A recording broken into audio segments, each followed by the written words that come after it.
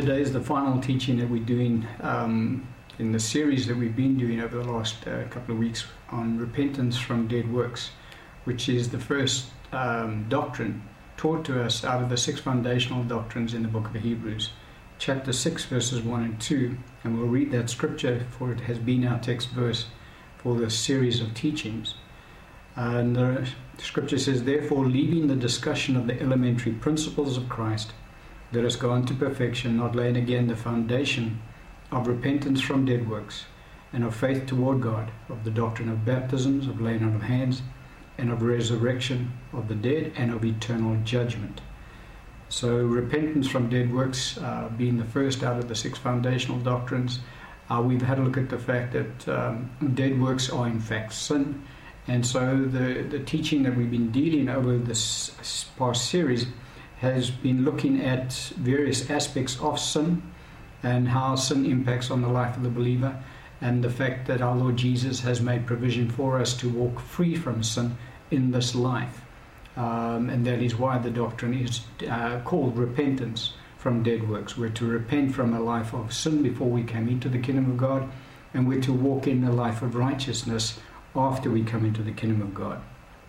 And we've looked at various aspects of that teaching up until now. Over the last couple of teachings and today's teaching, we've been discussing the consequences of sin, and we're going to finish up on the teaching today. But in the previous 2 teachings, what we've had a look at is that when we commit sin, that we, with immediate effect, step out of light into darkness. And we saw that there's no time delay, because we're either in light or we're in darkness. And the Apostle John spoke about the fact that he who hates his brother is in the darkness. And if he says he's walking in fellowship, he's in actual fact lying, because he can't. And we saw that light and darkness, there is no fellowship between light and darkness, and God is light, and in him is no darkness at all. And so no darkness can come into the presence of God. And we saw the consequences of walking in darkness, that we become spiritually blinded, so to speak, and things of the Spirit are no longer clear to us. They become more and more indistinct to us, and we begin to stumble. And the stumbling takes on the form of us committing more and more sin. And so that's one of the consequences of sin, is that we step out of light into darkness. And then we also saw that when we commit sin, that we step out of fellowship with the Lord, and that fellowship is withdrawn from us. And we saw that our Lord even counsels his church to withdraw fellowship from a saint who refuses to repent of their sin. And we saw that there are 2 main reasons that our Lord asks us to withdraw fellowship from that individual, is because he wants that individual to feel ashamed of their sin and thus come to repentance. But the other aspect is that there is a contagion effect with regards to sin. And so if a particular believer is living in sin and other believers continue to fellowship with that particular believer, then their sin will contaminate them. Now, it's a very interesting point there, because our dealing and having fellowship with unbelievers does not impact on the believer at all. And unbelievers are continuously living in sin. So the Bible even says, if an unbeliever invites you to dinner, you want to go, you can go. That's not an issue. The Bible says that if a believer who's committing sin wants to have dinner with you, you're not to go. You're not to have a fellowship with that believer. So how is it possible that I can go to have dinner with unbelievers who are living in sin, but not have dinner with a believer who's living in sin? It's because the unbeliever is in darkness and the believer is in light. And I'm talking about the believer who's not sinning now. And so there's no impact, because darkness cannot come into the presence of light, so to speak. And so a believer who's walking in the light cannot be influenced by unbelievers. Otherwise, we need to get out of the world, because we're surrounded by people who are walking in darkness. And so sin in their lives has no impact on my life, because I'm made from a different lump. The Bible talks about a little leaven leavens the whole lump. And so when we come out of the kingdom of darkness into the kingdom of light, we're transferred from the kingdom of darkness into the kingdom of light, and there's a separation that it takes place. And so I'm in the body of Christ, and so I'm made from a different lump, and so leaven that is in their lives cannot affect me. And that is why it's quite possible for believers who are not walking in sin, who are walking in light, to have fellowship with unbelievers and thus witness to them. I'm not saying go and commit sin as they commit sin, but I'm talking about having meals with them and talking to them about the things of the Lord. And that is quite correct in the Bible, because there is no way that we can be infected by their sin unless obviously we begin to fellowship with them a little bit too frequently. But on the other hand, with regards to a believer who's not walking in sin having fellowship with a believer who is walking in sin, they're of the same lump. And so the leaven that is in the believer who's walking in sin can then influence the believer who is not walking in sin. And so that is the reason why the Bible counsels us, well, one of the reasons why the Bible counsels us not to have fellowship with believers who are walking in known sin. And in the previous teaching, we had a look at the fact that when we commit sin, that we give the devil place in our lives. And I've already mentioned about the fact that when we're born again, we're taken out of the kingdom of darkness and we're translated into the kingdom of light. And whereas when we were in the world, Satan was being the god of this world, was in fact our God, and it was able to then exercise authority over our lives to a greater or lesser degree, depending on the kind of lives we led before we came into the kingdom. And so we were under his power. But when we were translated, when we were born again, we were translated from the kingdom of darkness into the kingdom of light, and Satan lost all dominion over our lives. And in fact, we saw that, in fact, the opposite takes place, because now the believer, being in the body of Christ, has a full authority over Satan and over all of his realm. And so the tables are turned, so to speak, and that's exactly what does transpire. However, we saw that when we do commit sin as believers, that we then give place to the devil. And it's only when we commit sin that we give place to the devil, which is one of the reasons why Satan is so, he places such a lot of emphasis on tempting believers to commit sin, because he understands that if he can get the believer to the point where they would then commit sin, that he's then got them, that they have become snared by him, and he can then take them captive to do his will to a greater or lesser degree, depending on the kind of sin that the believer then commits and how long they stay in that sin. But the moment that we commit sin, we open the door for Satan to affect our lives, and we had a look at scripture along that line. And then we also saw that when Satan does take a believer captive through sin, and that believer becomes ensnared by Satan, what he does is that he uses that individual to accomplish his will in the church. And obviously Satan's will in the church is to destroy the church. And so he will use that individual to spread whatever sin that individual is carrying into the rest of the believers around him.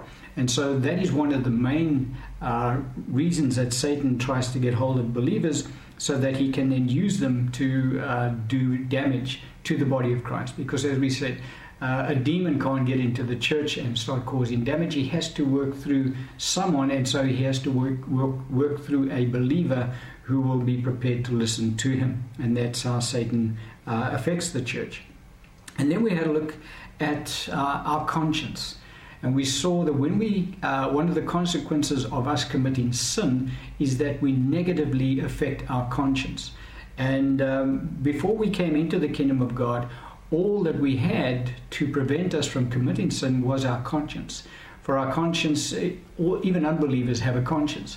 And the conscience is given to man by God to guide them so that they do not commit sin, but rather walk in the good and not in the evil. When we come into the kingdom of God, things change because our spirits are born again. And so our spirits, as we dealt with earlier in this series of teaching, are completely free from sin and only want to walk in righteousness. And so we saw that when we come into the kingdom of God, now there are two factors that influence our lifestyle. And that is, our conscience still continues to influence our lifestyle, for our conscience remains exactly the same when we come into the kingdom of God. We don't get a brand new conscience when we come into the kingdom of God. We keep the conscience we've always had. But our spirits are brand new, and our spirits only want to walk in righteousness. And so in the book of Romans, the scripture tells us that for the believer, their conscience and their spirit, or their heart in that passage of scripture, but that's referring to our spirits, together either accuse the believer or excuse the believer based on a decision they take and based on the actions that they take. And so your spirit and your conscience would accuse you if you're going to commit sin. Whereas if you're going to walk in righteousness, your spirit and your conscience will excuse you. And that is the double witness that we have as believers when we come into the kingdom of God. But we saw that believers who have a weak conscience before they come into the kingdom. So how do we get a weak conscience before we come into the kingdom? Well, your conscience is given to you right from day one when you are born. But the conscience is really only awakened on your 13th birthday. Because it's only on your 13th birthday that God deems you to then have knowledge of good and evil. Now, you might have known about good and evil prior to that because your conscience was maybe awakened, but you were not held accountable for that. But on the 13th birthday, your conscience is awakened fully, and any sin that you commit, your conscience straight away tells you that's wrong, you shouldn't be doing it.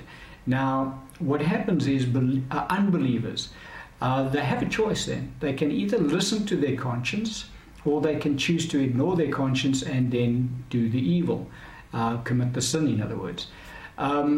So what happens is you get people who live very good lives because they get brought up in a good environment and they get taught to do the right thing. And so they are more sensitive to obeying their conscience. And so they will not do certain things because their conscience doesn't allow them to do that. Whereas other unbelievers have not been brought up in a very good environment, so to speak, and so they've been taught as they grow up to, this is acceptable, this is, you can ignore your conscience. And so they will then do the wicked stuff, more and more of it, and the more they do, the Bible talks about the fact that we wound our conscience. And so their conscience becomes weaker and weaker in convicting them not to do evil, because they keep overriding their conscience and they continue to practice the evil that they were always practicing. And so what happens is that when we come into the kingdom of God, there are those whose consciences are still pretty strong because they've pretty much obeyed their conscience. Paul spoke about the fact that even before he was saved, that he always listened to his conscience and he tried to obey his conscience as much as he could. And so you get believers that come into the kingdom of God with their consciences pretty much intact. They have obviously overridden their consciences in a number of issues because they've obviously been committing sin as well. But you get those who have really lived a wicked lifestyle because they have just, ignored their conscience. And so when they come into the kingdom of God, their conscience is very weak. And so we saw that, but whatever state your conscience was in before you come into the kingdom, it remains the same after you come into the kingdom. Now, what you can do is obviously, as you grow in the things of God, that you can strengthen your conscience once again by beginning to obey it. And as you do, your conscience then becomes that much stronger. But when a believer commits sin, then once again, they wound their conscience. And their conscience becomes a little bit weaker. And so it becomes easier for the believer to go out and to continue in a sinful practice because they've ignored their conscience the first time, and so the second time their conscience is not as strong in convicting them not to do what they're about to do. And so their conscience gets wounded and becomes a little bit weaker. And we saw that there are Christians who go to the extreme where their conscience becomes seared, the Bible speaks about, with a hot iron. And any scar tissue that has been seared with a hot iron has no feeling to it whatsoever. And so these particular believers reach a stage where their conscience becomes completely ineffectual in preventing them from committing any more sin. And we looked at the account given to us in Timothy, that there are going to be, in the latter stages, there are going to be believers who will fall away from the faith. And one of the reasons that they will fall away is that they will have had their consciences seared with a hot iron. And so their conscience can no longer prevent them from committing sin. And so that's where we got up to in the previous series of teachings on the consequences of sin. Today we want to have a look at one more consequence, which is the fact that sin, when a believer commits sin, known sin this is, it hinders our spiritual growth. And then we want to look at the fact that we have forgiveness for sin. Our Lord has provided for forgiveness for sin in His church. And those are the two issues and areas we want to look at today. But let's have a look. Start by looking at the fact that unrepentant sin hinders spiritual growth. This is a part that is not really explored. You know, we don't hear too much teaching in the church on spiritual growth, and yet it is such an important part of the church and the church age. Because if you do a comparative between the saints under the new covenant and the saints under the old covenant, one of the major differences between the two is that saints under the new covenant can grow and mature spiritually. Saints under the old covenant could never grow and mature spiritually because they were spiritually dead. And so their spirits could never grow in the things of God. Our Lord Jesus, He grew strong in spirit because His spirit remained alive from the time He came into the earth until such a time as He died on the cross. And so He grew strong in spirit, the Bible teaches us in Luke's Gospel. And so believers under the new covenant can grow strong in spirit. This is a point that we really need to meditate upon and explore in the scriptures so that we can in fact also cause our spirits to grow stronger. Whereas, as I say, the saints under the old covenant could never grow strong in spirit. The Bible in the Old Testament never refers to babes in Christ. Oh no, obviously no one is in Christ at that time, but it never speaks about mature believers and baby believers because there was no such thing under the old covenant. Under the new covenant, we see it often in the epistles that the apostles refer to baby Christians and to mature believers. And so it is possible for us to grow strong in the things of God spiritually.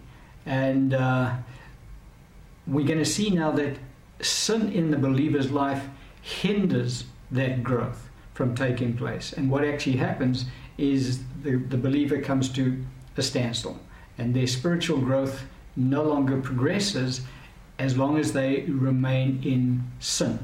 So let's have a look at a scripture along this line, and we'll comment on the scripture after we've read it, which is in 1 Corinthians chapter 3, beginning at verse 1.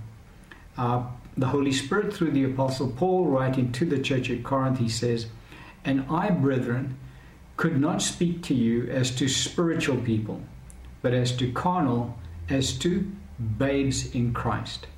I fed you with milk and not with solid food, for until now you were not able to receive it. And even now you are still not able, for you are still carnal. For where there are envy, strife, and divisions among you, are you not carnal and behaving like mere men?" And then in verse 6 he says, "I planted, Apollos watered, but God gave the increase." And so the increase that he's talking about here is their spiritual growth. The increase that God gives is our growth in our spirits. For he's very clearly talking about babes in Christ and those who are spiritual, which is also you can correlate that with those who are mature in Christ. But it is God who in fact gives the increase. Paul had planted. Paul had gone into the church at Corinth and he'd started that church, and he had planted the seed in that he'd brought them into the kingdom of God, and he'd laid the foundation, which was Christ Jesus our Lord and salvation in Christ. Apollos had come along afterwards as a teacher in the body of Christ and had built upon what Paul had laid as a foundation. And Paul refers to Apollos' ministry as watering the seed. Paul had planted and Apollos had come and watered. All of it was the Word of God. Paul had planted the seed of the Word of God in those individuals' lives, and Apollos had come along and watered that seed with the Word of God. But Paul says that it is God who gives the increase, and in fact had given the increase to them. And so one of the things we need to understand about this passage of Scripture is that Paul admonishes them, because he says in verse 2, I fed you with milk and not with solid food, for until now you were not able to receive it. And even now you are still not able, for you are still carnal. And so this particular church at Corinth, Paul had planted. He started this church after he spent time in Athens. He then went to Corinth and he began to preach the gospel there. When Paul wrote this particular letter, this epistle to the church at Corinth, the church at Corinth had been established for a period of roughly 7 years. So this church was roughly 7 years old. And yet Paul says to them, you guys are still babies. You're still carnal. You haven't yet matured. I should be speaking to you. He's inferring very strongly that he said, I couldn't speak to you as to spiritual. I had to speak to you as to babes in Christ. And so, 7 years later, this church has not matured. They are still, Paul still has to deal with them as if they were babes in Christ. And he's talking about 7 years after these people have come into the kingdom of God. So clearly, their spiritual growth had been hindered. So we need to ask ourselves the question, why is that? Because remember, it is God who gives the increase. And so clearly, God had not been giving them increase, and they had not been growing spiritually. So why had God not been giving them increase? Why had he withheld spiritual increase from the church at Corinth? Well, Paul answers the question for us in that passage of Scripture. In verse 3, he says, for you are still carnal. Now he explains it. He says, for where there are envy, strife, and divisions among you, are you not carnal and behaving like mere men? So envy, strife, and divisions, that's speaking about sin. This church was still walking in sin. And because they were still walking in sin, it prevented their spiritual growth from taking place. God could not give them increase because they had refused to stop walking in the sin that they were walking in, of envy, of strife, and of divisions.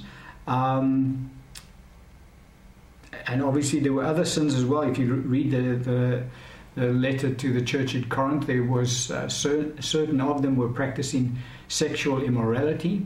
There were believers in that church who were taking fellow believers to the courts and suing each other. They were suing each other in the courts, and Paul had to address that. And so the church at Corinth was not a very spiritual church from the point of view of walking in righteousness. And as a result of that, they remained spiritual babies. They hadn't been able to mature spiritually. They couldn't grow spiritually because their sin hindered their spiritual growth. Let's have a look at another scripture which reinforces this truth to us, and that is in 1 Peter chapter 2, beginning at verse 1. The apostle, the Holy Spirit writing through the apostle Peter to the church says, therefore, laying aside all malice, all deceit, hypocrisy, envy, and all evil speaking. Verse 2, as newborn babes, desire the pure milk of the word, that you may grow thereby. And so we read this passage of Scripture very often, and most of the time verse 2 is concentrated on. As newborn babes, desire the pure milk of the word that you may grow thereby. And so we say, yes, we need the milk of God's word so that we can grow. And we're talking about spiritual growth, because remember, it's only the New Testament believers who are able to grow spiritually, for we are born again. And so our spirits can grow and mature spirit and become strong in spirit. And so we quote that verse 2 there, and we say that's how we're going to grow strong in spirit, is that we need to partake of the milk of God's word, and then obviously the solid food of God's word, in order for us to grow strong spiritually. However, there is a provision that's given to us, and that is in verse 1. In verse 1, let's read it again. It says, therefore, laying aside all malice, all deceit, hypocrisy, envy, and all evil speaking, as newborn babes desire the pure milk of the word, that you may grow thereby. And so verse 1 and 2 are completely linked together. And if we do not practice verse 1, then verse 2 is not going to kick in. If we do not lay aside all malice, all deceit, hypocrisy, envy, and all evil speaking, then no matter how much we desire the sincere milk of God's word, we're not going to grow thereby. And so Peter says exactly the same thing that Paul is saying to the church at Corinth. He's saying, guys, if you want to grow in the things of God, spiritually that is, you're going to have to lay aside all sin. Because he doesn't say, all right, lay aside some of it. He says, lay aside all malice, lay aside all deceit. And all of this, he can't list every sin, obviously, but he's listing sin. And he's encouraging the believer to lay sin aside so that they can partake of the milk of God's word and then grow thereby. Because if we choose not to lay aside sin in our lives, we will not partake of the milk of God's word and grow. Because don't forget, the increase comes from God. And God will not give increase if we choose to walk in sin. Because there's a whole lot of issues that we've already dealt with over this past series of teachings that kick in when we commit sin. We walk in darkness, we cut ourselves off from fellowship. We no longer see spiritual truths in the Word of God's Word and in the Bible. And so all of this prevents us from growing spiritually. And so it's very clear to us in Scripture that if we want to grow and become mature in Christ, throughout the epistles, whenever the Bible refers to babes in Christ, not all the time, because obviously there are legitimate babes in Christ who just come into the kingdom of God, but whenever you see the epistles and the apostles writing to the church and admonishing the church that they should be further on in their walk with the Lord, and yet they are still babies. So in other words, like the church at Corinth, 7 years after the fact that they'd been established, Paul was saying, you guys are still carnal, you're still babes in Christ. Writing to the church in Jerusalem, again, Paul says, you guys should be teachers by now, but I'm having to feed you with milk. You haven't grown spiritually. And so whenever there is that inference in the body of Christ where those who should be mature are still behaving as immature believers, as babes in Christ, it is always linked to the fact that they are still walking in sin, that they have not yet stopped sinning and started walking in righteousness, because it's quite possible for believers to do that. And we've said right from the outset, it would be unjust of the Lord for any of these consequences to come upon the believer if the believer had no ability to walk free from sin. But the Lord has, and right at the outset of this teaching, when we did that section on the fact that we have been freed from sin, the Lord has made provision for His church to walk in this life completely free from sin. And so He is not unjust in allowing these consequences to come upon His believers, because He's made provision for them not to come upon His believers. He's made provision for His church to walk free from sin, and so not have to incur these consequences. And so the hindering of our spiritual growth is directly linked to us allowing ourselves to walk in sin. Now, it's us. We make that decision. It's a conscious decision made by the believer to commit sin. No one forces a believer to commit sin. We have our free will that stays intact from the time we're born, and all through our lives. Our free will remains. God never overrides our free will. Satan tries to influence our free will by tempting the believer, but the believer who is walking as they ought to walk, when that temptation comes along, are quite able to reject that temptation and not commit sin.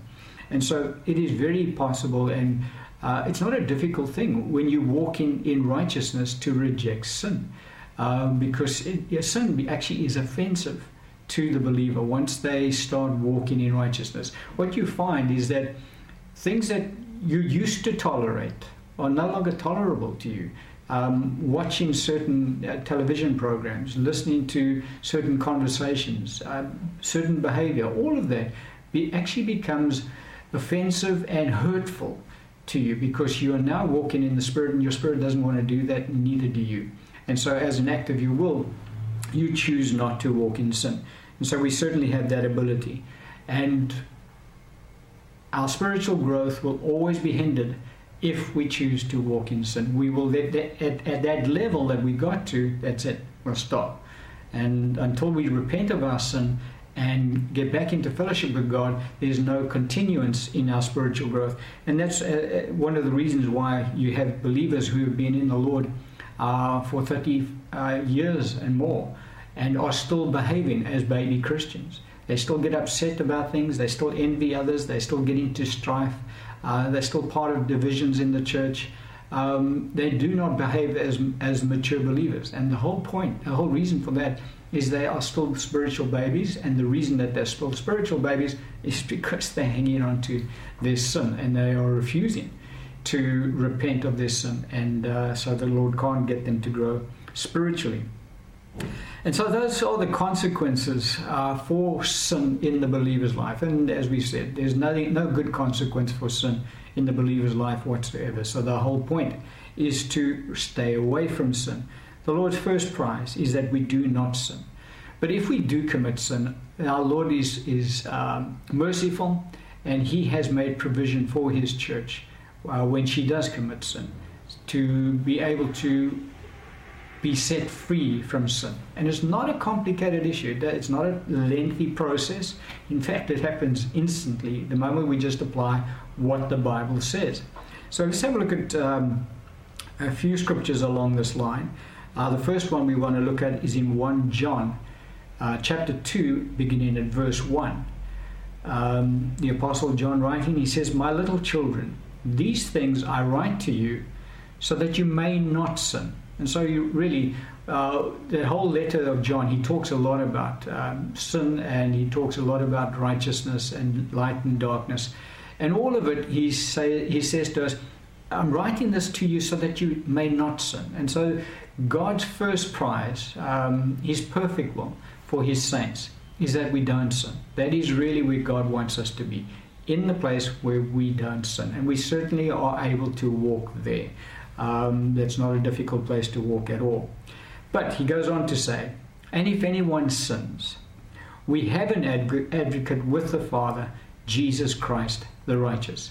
And so our Lord Jesus is seated at the right hand of the Father, and He does intercede for us. And so when and if we do commit sin, we're not cut off, and we're not left to our own devices. Because our Lord Jesus, even when we are committing sin, is still our advocate before the Father, and He intercedes on our behalf. Now, an advocate defends a guilty person. Someone who is guilty of committing a transgression gets taken to court, and an advocate gets appointed to them, or if they've got enough money, they hire their own advocate, and that advocate then represents that individual before the judge. And Jesus Christ is our advocate, and He represents us before God the Father. Now, when He does, He obviously has the best defense possible, in that He has His blood, and the fact that He has already paid the price for our sins. And so that is how we get off the hook But in order for us to now get off the hook once we've committed sin, we have to go and apply, and we've spoken about the scripture before, but let's have a look at it again. 1 John chapter 1, beginning at verse 9. We have to do this. In order for our advocate to be able to speak to the judge on our behalf and to clear our sin, this is what we have to do. So we kind of have to pay our advocate. You can put it that way. Otherwise, he's not going to represent us. And so this is what we do to get him to represent us. If we confess our sins, he is faithful and just to forgive us our sins and to cleanse us from all unrighteousness.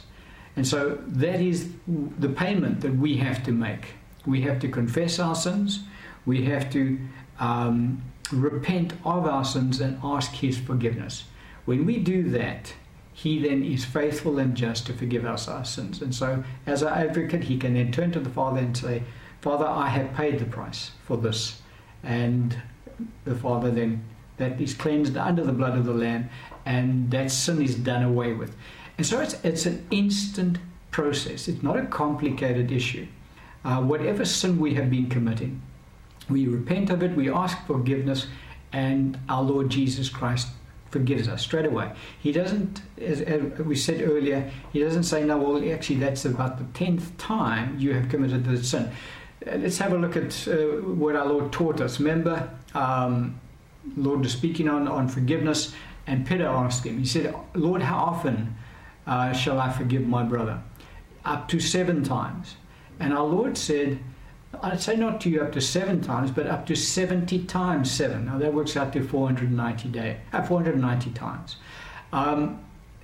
But in context, when you look at another passage of scripture that dealt with the same subject in another gospel, our Lord spoke about you have to, if your brother sins against you and 7 times a day comes to you and asks for forgiveness, or maybe he doesn't say 7 times, but however many times in one day, you are to forgive that person.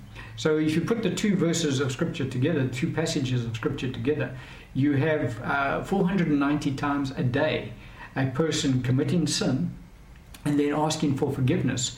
And we are admonished by the Lord to forgive our brother. In other words, if a brother sins against us and he comes back and he says, look, I actually messed up, I'll ask your forgiveness, we are admonished by the Lord, we must forgive him. That is something that is given to us almost as it's a commandment of the Lord. Our Lord said, you guys, you say you love me, but why don't you do what I tell you to do? And so we meant to do the Lord's commandments. So that same brother comes back to us, and as I say, if you put the 2 passages of scripture together, 490 times in one day, committing the same sin against us, or whatever other sin, and we're admonished by the Lord, we need to forgive us. Now, there's not anybody out there that commits 490 sins against another individual in one day, and goes back and asks for forgiveness, and then that third person. But that's the extent of forgiveness that our Lord expects of us to bestow upon our brothers and sisters in Christ on the earth. How much more doesn't the Lord bestow his forgiveness on us when we go before him? So the point that I wanted to get across here is there is no amount of sin that the believer can commit that cannot be forgiven by the Lord. Absolutely none. And there is also no type of sin that the believer can commit that the Lord Jesus Christ cannot forgive. And so no matter how far down the road we go as believers in committing sin, we can always, at any point on that road, where we are right there and then, we can stop and we can turn around and we can say, Lord, I repent. I ask your forgiveness. And the moment we do that, it's all gone. A believer might have been, I'm talking about a believer now, I'm talking about unbelievers, because unbelievers don't ask for forgiveness for sins, because they don't get forgiveness for sins. They can, but we don't want to go down that road. Unbelievers need to come into the kingdom of God, and then all of their sins get washed away. I'm talking about believers now. So let's say a believer has started to backslide and continues in a backslidden state for 10 years. And in that backslidden state, they have become progressively worse in their behavior. And you can see it. You can watch a believer who walks in a backslidden state, from what their lives used to be when they were walking in close fellowship with the Lord to what they have become and the way they behave. Still sons of God, still Christians, still believers. They have not lost their salvation. This hasn't happened.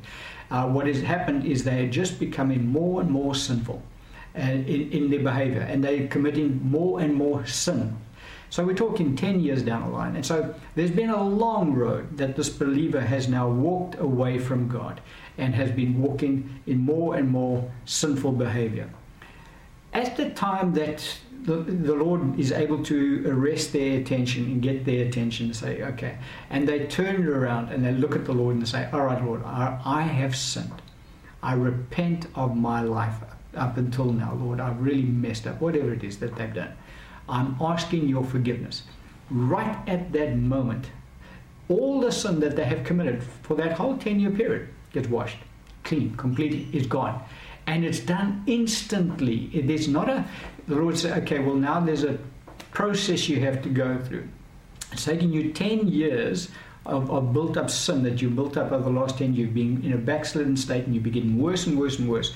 Now you want to come back to me. Okay, well now let's work out a redemption plan for you. It took you 10 years to get where you are, so it's going to take you, let's say, at least a year to get back into full fellowship with me, because now you've got to do this, and now I want you to pray at least 3 times a day, and say 25 Hail Marys in every one of those. I'm just trying to put things into a kind of a perspective for us. And you need to fast twice a week. And if you do that for the next year, then after that I'll take you back into fellowship, and we'll talk again. No, it doesn't work like that. With the Lord, the instant the believer turns around and says, Lord, that's it. I'm sorry. I've really messed up. I ask your forgiveness. It's done. It's washed. It's under the blood. Jesus forgives us. Our advocate has gone to the Father, and the Father has said, okay, I take your sacrifice. Done. Gone. Completed. And that's it. And so all of that 10-year period of whatever sins, and really, I mean, some Christians get into some horrific sinning as believers. It's the saddest thing to see, but in fact it does happen. But the moment the turnaround takes place, it's there instant, and that person is completely in the light again, and completely in fellowship with the Lord again, completely. There is no, as I say, now they're still spiritual babies then, because now they have to start growing again, because remember, their spiritual growth was hindered up until now, so they've not matured at all. And so that has to change, and they have to grow spiritually and in the things of the Lord. But the relationship is restored completely there and then. And that is how 1 John 1:9 actually works, along with 1 John 2:1. Those two scriptures combined deal with the believer's sin in that manner, and that quickly. As I say, there's no remorseful process that has to be gone through. Now the church might do something, although I don't see scripture along this line. You have people that fall in sin, and then the church says, all right, well, in order for you to get back into, I suppose leadership, I suppose you can go down that road. If you want to get back into leadership, there's going to be an interim period where we're going to test you once again to see if we can trust you in leadership. So that's scriptural. But the fellowship in the church has to be restored instantly as well. As our Lord restores, so the church must restore.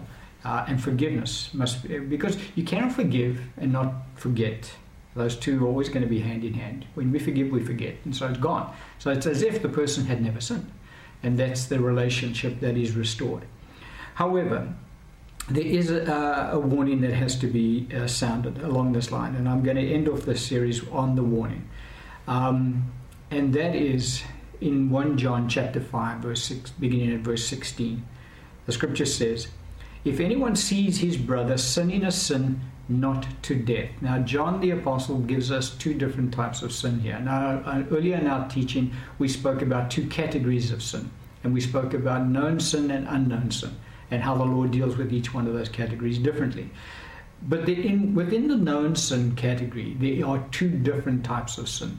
And John the Apostle highlights those 2 types of sin for us in this passage of Scripture. So let me read it and then we'll comment. verse 16 again. If anyone sees his brother sinning a sin not to death. Now I know in the King James Version that says not leading to death, but wherever it's got that word leading, that word is italicized, which means that the translators have added that. That was never in the original text. So I'm reading it as per the original text. I'm not putting in the italicized translators' comments. So he says, if anyone sees his brother sinning a sin not to death, he will ask, and he will give him life for those who commit sin not to death. So let's just stop right there, because we can pray for a brother who we see sinning. So if you see your brother in Christ committing sin, he's in a backslidden state and he's doing things that are sinful. Because don't forget, the person who commits sin has stepped into darkness and they become blinded and they don't recognize their sin anymore, because whereas before they would never have dreamt of doing stuff that they're now doing, because they were in the light and they could see that what those actions were sinful, and so they would never partake of that. Now that they've stepped into darkness and they are partaking of sin, they no longer see as if they were in the light. And so what was once very clear to them that this is sinful, now it's not so clear to them that it's sinful anymore. And so the brother who is now walking in the light and sees the behavior, not only should admonish this other brother, you actually shouldn't be living like that, because that is not how a believer should live. And let's say the believer says, that's my choice. The other brother who's walking in the light is able to then apply 1 John 5:16 and ask the Lord to forgive that brother. And so, and the scripture says, and that's exactly what will happen. He says he will ask, and who? Jesus will give him life for those who commit sin not to death. So Jesus will answer their prayer. We have authority in these areas. Think about that centurion whose servant was ill. Now, his servant was ill. It's his employee. He was the employer, and his employee was ill. He went to the Lord on behalf of his employee and said, Lord, could you please heal my employee? So the employee had no knowledge even, maybe, that his employer had gone to speak to Jesus on his behalf. Jesus then, because the centurion says, Lord, all you have to do is say the word. Jesus is awed by this guy's faith. And then answers his prayer. He said, go your way, your servant is healed. And so God healed the guy's employee based on the employer's request. And so, if that God will do that, then he'll definitely, one brother petitioning the Lord on behalf of another brother in the same family, the Lord will hear that prayer without a doubt. And so, we can go before the Lord and say, Lord, so-and-so is committing this sin, won't you please forgive him? And the Lord will do that. He'll forgive that sin, and it's gone. But then you need to get into that brother's life as soon as possible. And now, because now he's now in the light again. So now he can see again, and you can now speak into his heart and say, okay, this behavior, and he'll recognize, okay, this behavior is not right. And that's one of the things we need to do sometimes. Sometimes what happens is that, because don't forget, the scripture says, you who are spiritual, restore such a one who's now fallen into sin. What happens is you don't get very spiritual people trying to restore other believers who are committing sin. And so they come across and just go speak to the brother in Christ. And they don't do it correctly, because don't forget, he's in darkness, so he can't see really what you're trying to show him or trying to tell him. So the first port of call is go before the Lord and ask for his forgiveness. The Lord does it. He listens to your prayer. So the guy's now in the light. He has of his own will not changed yet, but God has now cleansed him from that sin. So you can get in there now and you can speak into his life, and he'll be able to see that he shouldn't be walking down that road. And so that was a bit of an aside, but so we carry on. He says, and he will ask, and he will give him life for those who commit sin not to death. So up to now he's only talking about sin not to death, but now we're looking at another sin. Then he says, there is sin to death. I do not say that he should pray about that.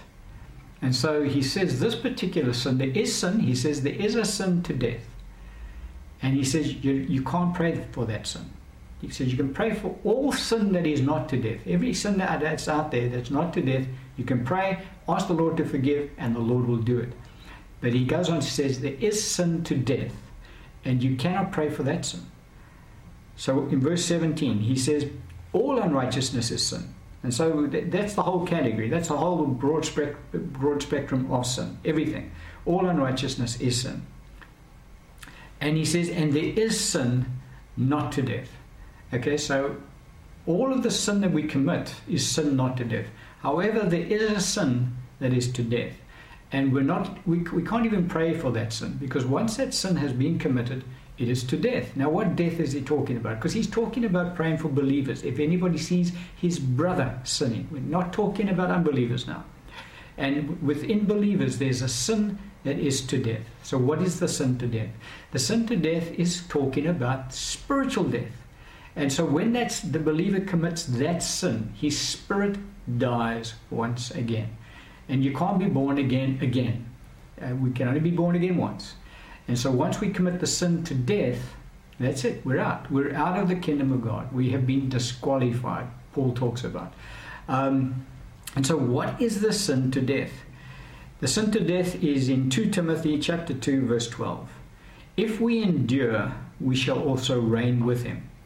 If we deny him, he also will deny us. And that is the sin to death. When a Christian denies Christ Jesus as their Lord and Savior, they get so far down the road in sin. Their hearts become so hardened by sin. They are that backslidden. Their conscience has become seared with a hot iron, so that their conscience is completely ineffectual from trying to prevent them from committing any more sin. And things of God are not important in their lives anymore.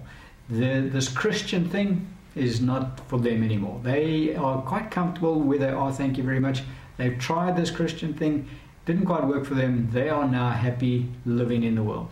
And they then commit the sin to death. They deny Jesus Christ as their Lord and Savior. They want nothing more to do with him. They want nothing more to do with Christianity. They don't go to church anymore. They don't read about. They're back in the world. And that is sin to death. And that's a believer. A believer can commit that sin. And so the consequences of sin are horrific all the way down the line. But the end of the road is death, spiritual death. So a believer who goes down that road, unless the grace of God intervenes and takes the believer to be with the Lord Jesus through early death. Remember we spoke about the believer in the church at Corinth. And a whole bunch of believers, actually, Paul spoke about the church of Corinth that had died early death. So the grace of the Lord takes believers out of the planet before they can get to that point of committing the sin to death. But a believer who's left to their own devices and continues down this road of a backslidden state, walking in sin and continuing down sin, the wages of sin is death. They will once again reap spiritual death. And that's it. That's the sin to death that a believer can commit. And there's no coming back from that. And then there's one other sin that cannot be forgiven, and that's the one that most people know about, and that is in Matthew chapter 12, verse 31. Scripture says, therefore I say to you, every sin and blasphemy will be forgiven. And that means will be forgiven men. That means every sin. So there's no matter how, some of the sins are really grievous, and but they are not the sin to death. But this one's also a sin that cannot be forgiven. Every sin and blasphemy will be forgiven men, but the blasphemy against the Spirit will not be forgiven men. And so that's the other sin that everybody knows about, that if anybody blasphemes against the Holy Spirit, they will never ever be forgiven. And so that is the consequences of sin we've had a look at now, and we've had a look at the fact that our Lord does make provision for us to be forgiven for our sins.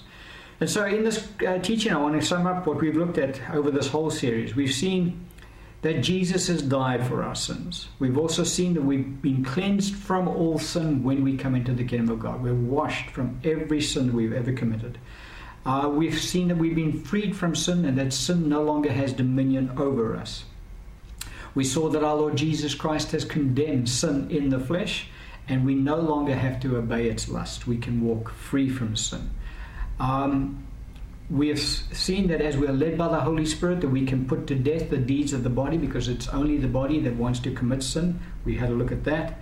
We've seen that under grace, even though because we're under grace, it's not an excuse for us to continue in sin. And God expects His children to grow up and to stop sinning. That's something our Lord expects us to do.